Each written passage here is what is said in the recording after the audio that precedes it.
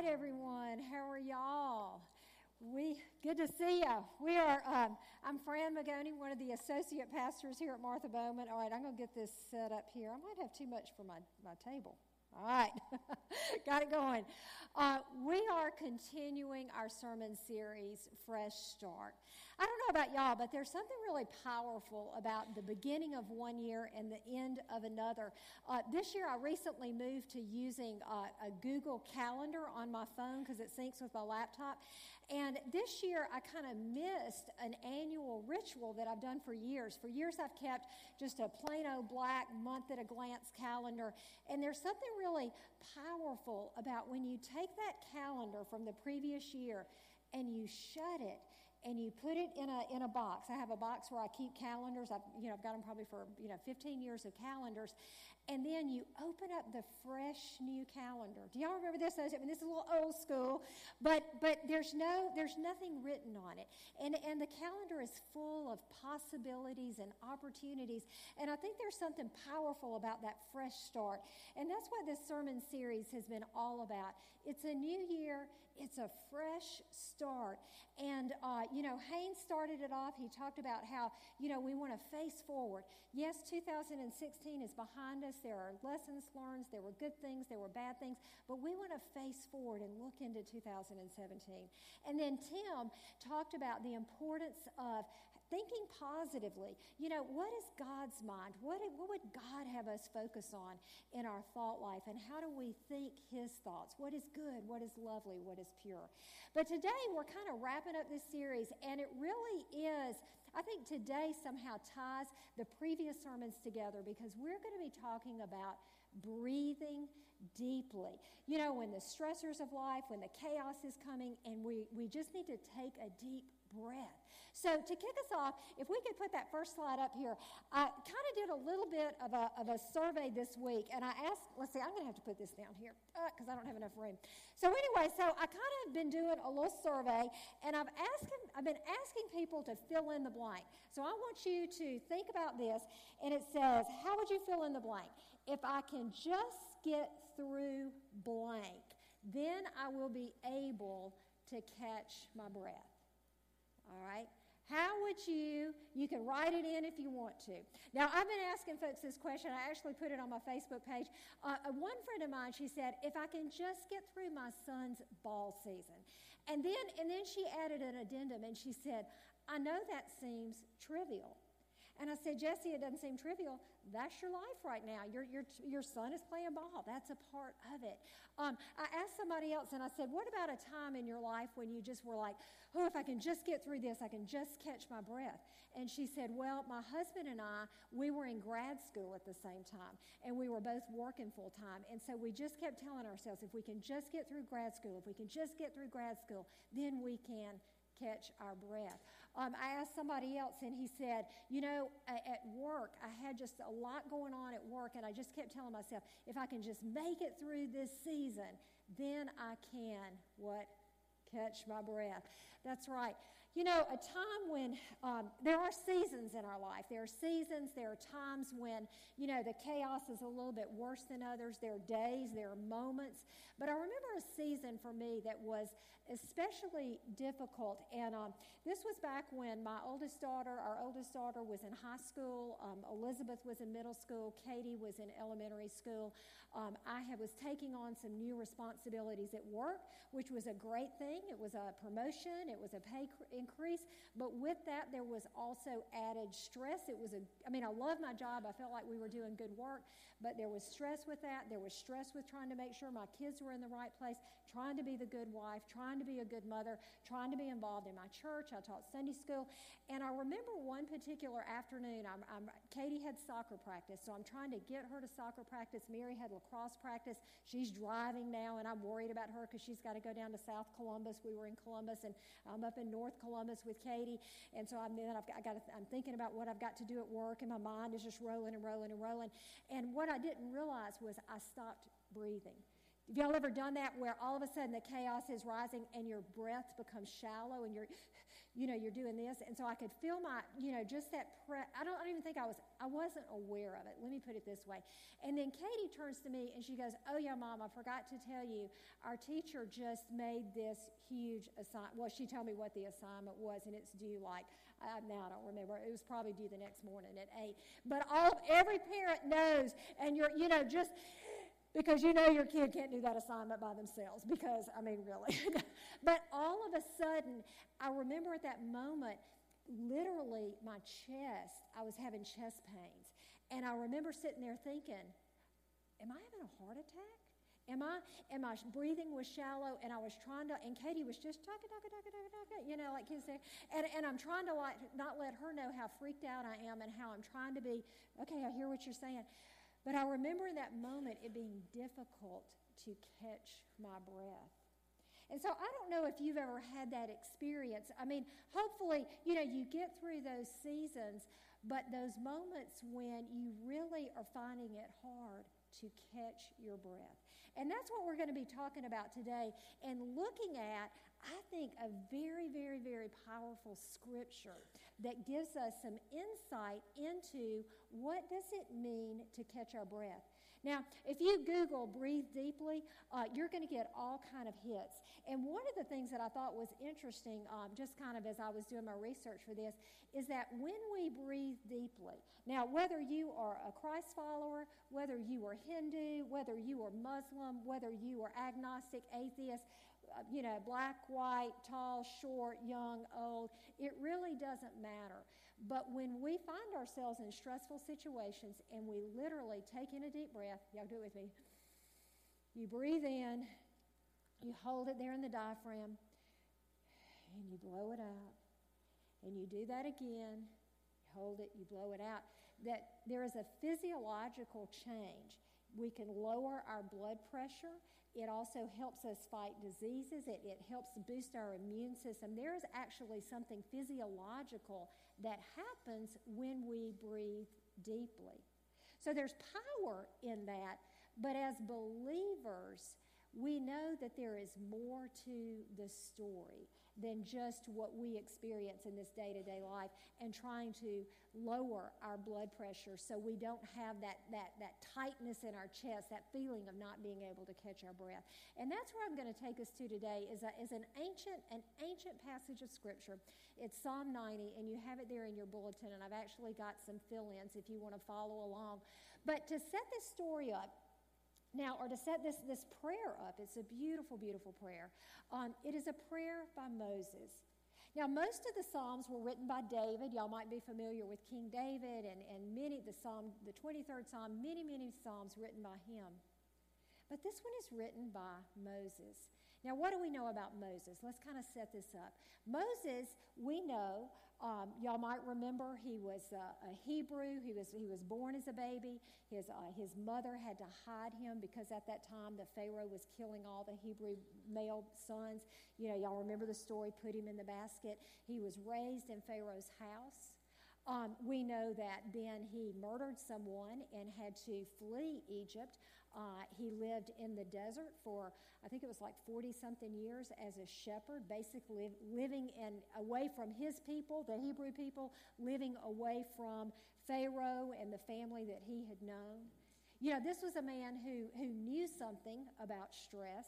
He's out walking in the desert. Y'all know the story. There's the bush that pops up. It's the burning bush. It's on fire. It's not going out. And God says, okay, now I got a job for you. I want you to go back to one of the most powerful nations in the known world at that time. I want you to stand up to the Pharaoh and say, let my people go. Do y'all think he got short of breath? He's like, okay, God, really? You want me to do that? In fact, Moses goes, ain't gonna happen. That's my translation. But anyway, with that, so, do y'all think he knew some stress when he had to walk back into the palace and say, okay, the God of heaven and earth has said, I want you to let all your slaves go. He might have known some stress. So then, y'all know the story. There's the Exodus. There's the miracles. They go through the Red Sea. But do y'all think he might have felt some stress when, God opens up the waters and they're about to go through the Red Sea and all of a sudden he looks behind and there's Pharaoh's army? Do you think that something caught in his chest? Now they go out into the wilderness. They're getting ready to go to the promised land. And they get all the way up to the promised land. They send in some spies to say, oh, this is the land that God has for us. God's promised it. And then you got these negative folks. You got, yeah, that's right. You got some negative, some complainers. Two people say, oh, this is great. We're going to, this is what God's promised. We're going for it. And then there are 10 people and they go, nope, God's not big enough. We can't do it. It's not going to work. And then God sends them. But he said, okay, you don't have faith in me. That's fine. You don't have to go into the promised land yet. So he sends them back into the wilderness. Do y'all think Moses, he was like, don't do it. But they did. God sends them back out into the wilderness, 40 years, walking around in a circle. 40 years walking around.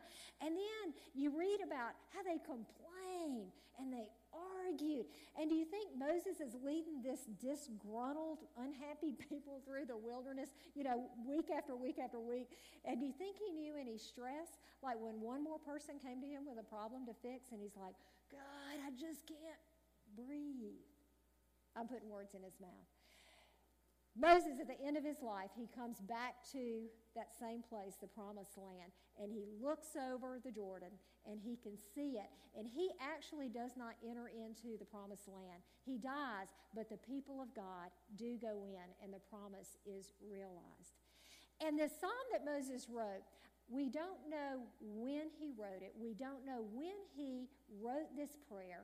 But in my mind, I like to think, might he have written, he might have been composing it all along. It might have been a line here, a verse there. But I like to think that he might have prayed this as he looked over into the Jordan. He saw the future. He saw the promises. He saw what was behind. He was facing forward. And he prayed this prayer. Let's read along in our bulletins here. Oh, I forgot.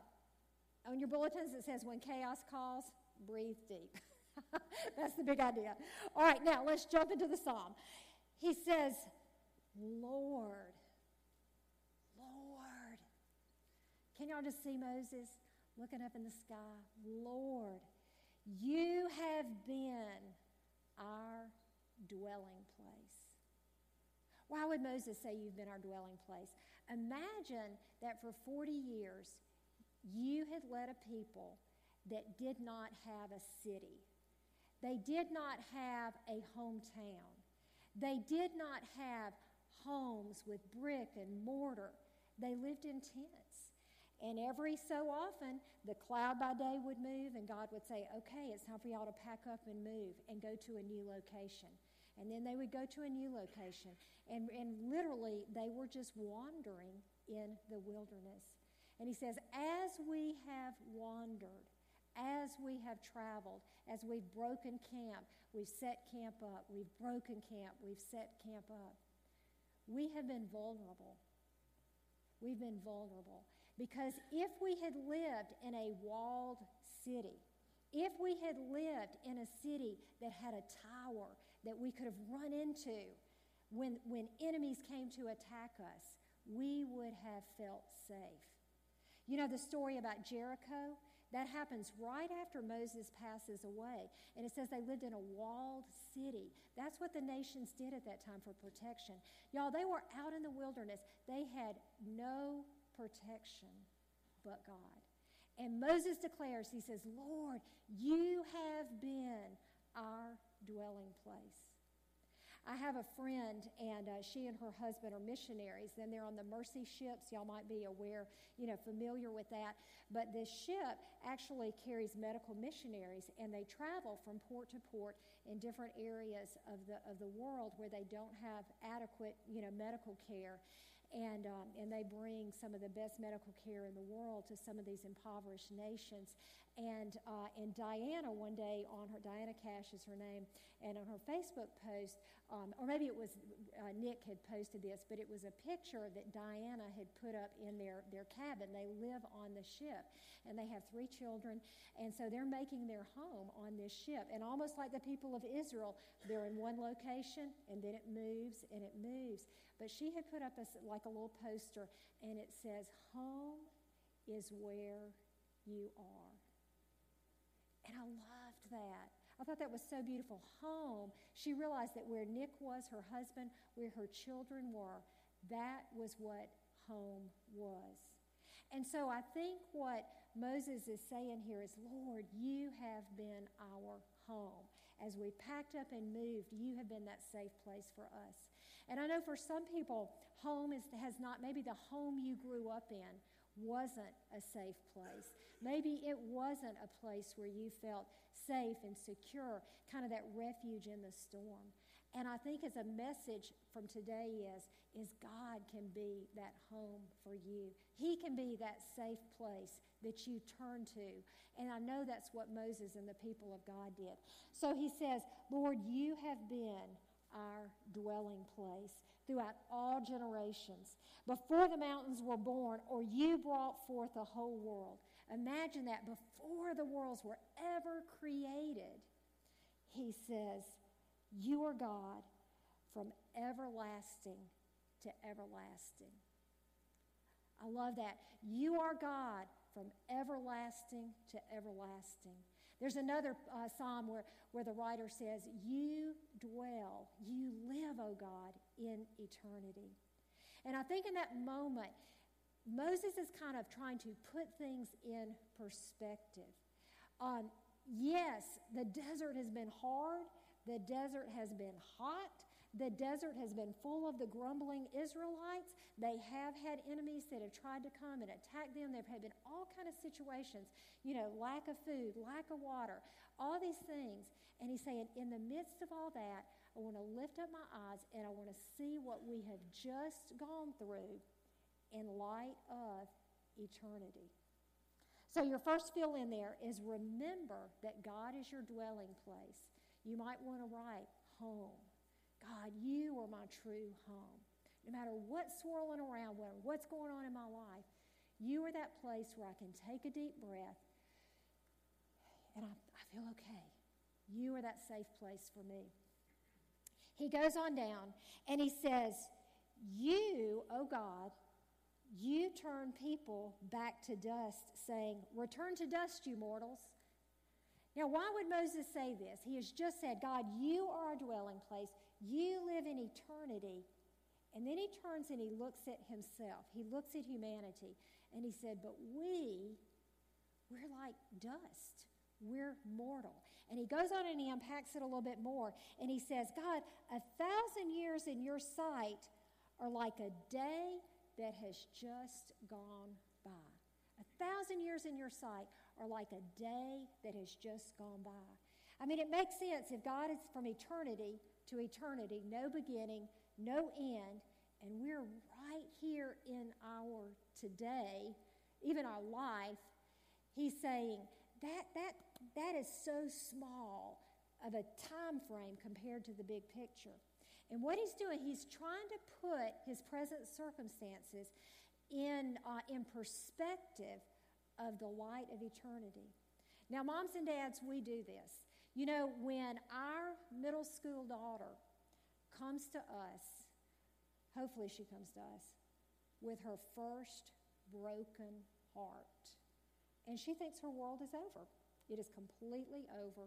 There's no boy that will ever love her because Johnny has rejected her.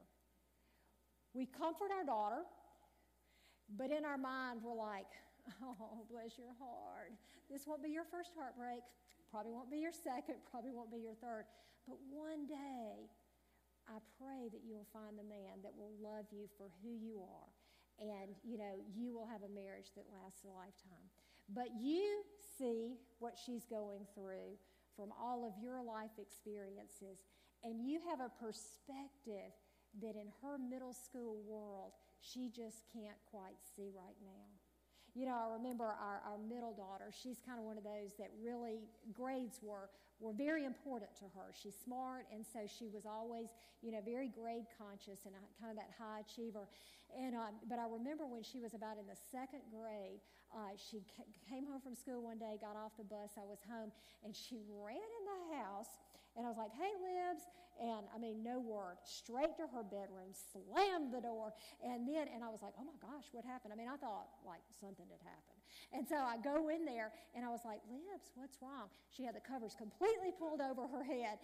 And I said, sweetheart, what happened today? I mean, I'm thinking, somebody hit her or something. And she takes this piece of paper, and she just shoves it out from underneath the covers. Y'all know what it was? It was a spelling test. She had missed her first word on a spelling test. And for her world was completely over. Completely over. And, I loved her. I comforted her.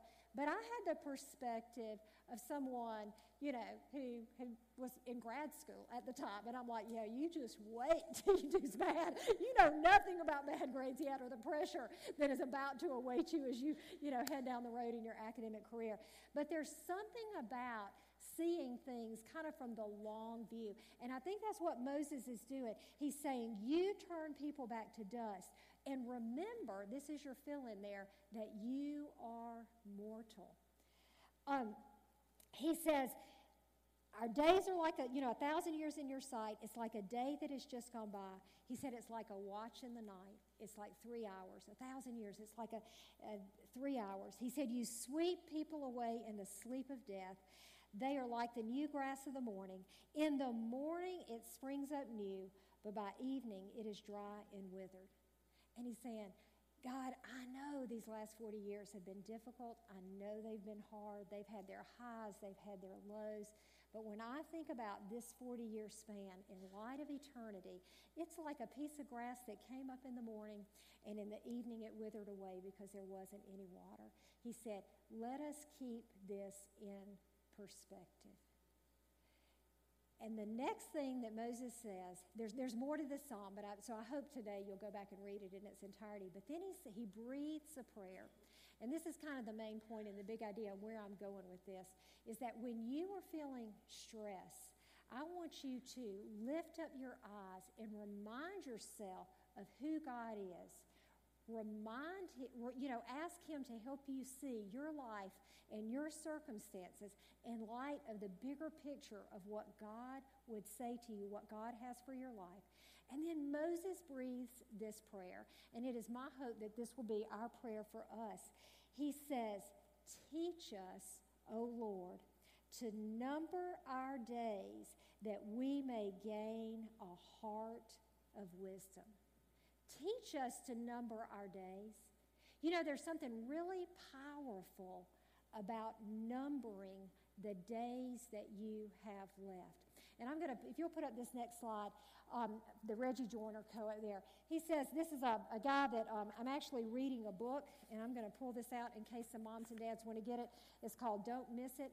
But he says that visualizing time helps you prioritize what really matters.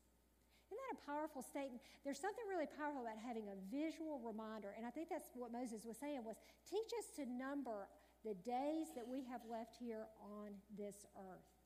I'll give you an example of how this helps us to live wisely. If you were watching a basketball game, and let's say it is, the NBA finals or whatever, and let's say the score is really tight, it's really close, and that buzzer gets down to 5 seconds. 5, 4, 3, 2, 1. What happens to the team at that time? They're focused. They're motivated. They're doing what's absolutely important. Does that make sense? And I think there's something about having that clock, that time, that impacts how we live today. I brought us a visual reminder about this, and I'm going to pull this bowl up here. But they tell us that, if you do the math, I've got a jar of marbles up here, and some of y'all, I don't know if y'all can see that in the back.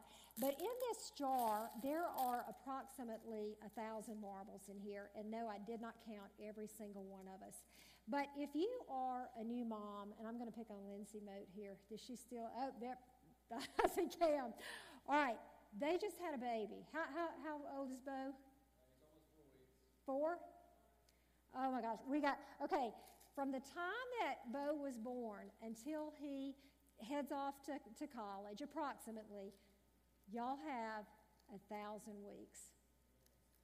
So, week 1 is gone. Week 2 is gone. Sorry, week 3 is gone. And week 4 is gone. Now, how do you think that just made Cam feel? Freaked out. Well, it can make you do one or two things.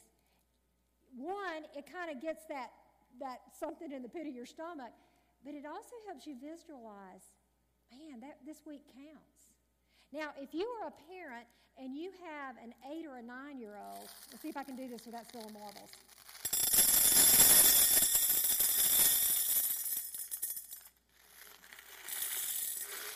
All right, your marbles, your weeks are about halfway gone. All right, if you have a 16-year-old that just got their license,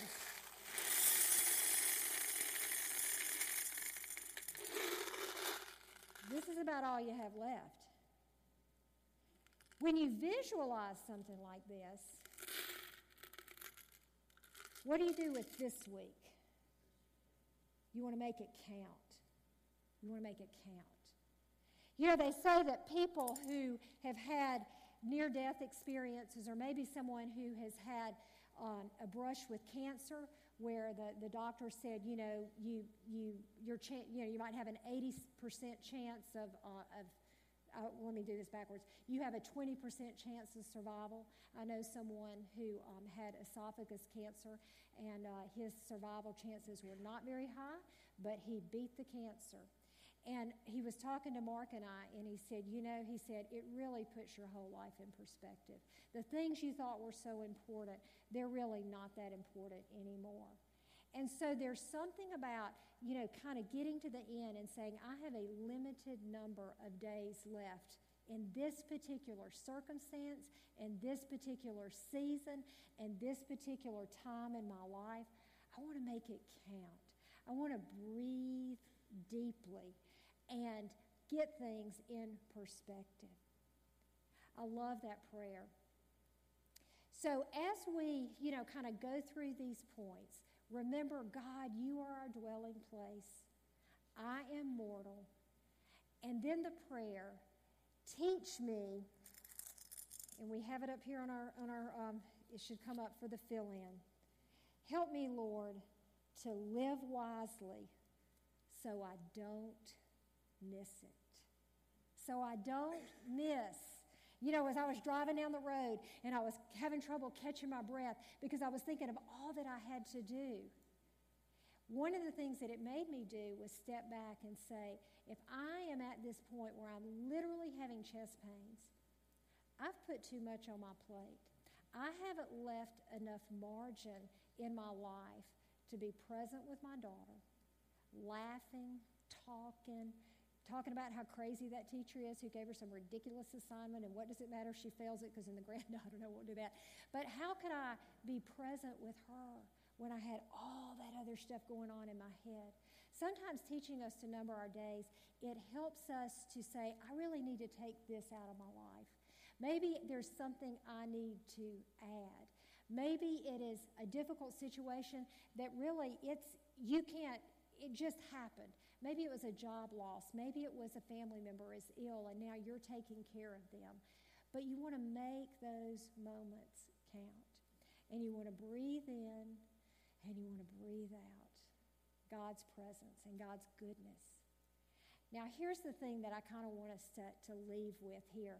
When you look at breath in the scriptures, breath is associated with God's creative, life-giving power. In the book of Genesis, we see that when God formed Adam and Eve, what does he tell us? How did they become a living being? Who knows what happened? He breathed, and they became a living being. And that he breathed into them the breath of life. In the book of Acts, it talks about, I think Paul is preaching, and he says, Lord, in you we live, we move, we breathe. We have our very being. In the book of John, after the resurrection, after the crucifixion, prior to the resurrection, Jesus is meeting with his disciples. And the scriptures tell us that he breathed on them. And he said, receive my Holy Spirit. Receive the Spirit of God. And y'all, is it any wonder to me, I mean, is it just think about this, is that literally breathing deeply has a physiological impact on us as human beings. Are we somehow breathing in as Christ followers the breath of God and breathing out the stress and the chaos and the crazy? Are we breathing in his peace, letting go of anxiety, breathing in his presence, his joy, letting go of the feeling of chaos? And is it just a miracle, I think, that very breath, the breath of God, has a healing impact on our physical bodies? And so as we close out today, I've asked Ashley and the band if they'll do a closing song for us, and it's one of my favorite songs. And I want you to pay attention to the chorus, because it says, "You are the breath in our lungs." And if today you came in and it felt like chaos was swirling and you had those moments where you just couldn't quite catch your breath, I want to invite you, if you would like, to come to the altar, to give it to him, to breathe deeply as we worship and we breathe in the presence, the breath, the very Holy Spirit of God. Let us pray.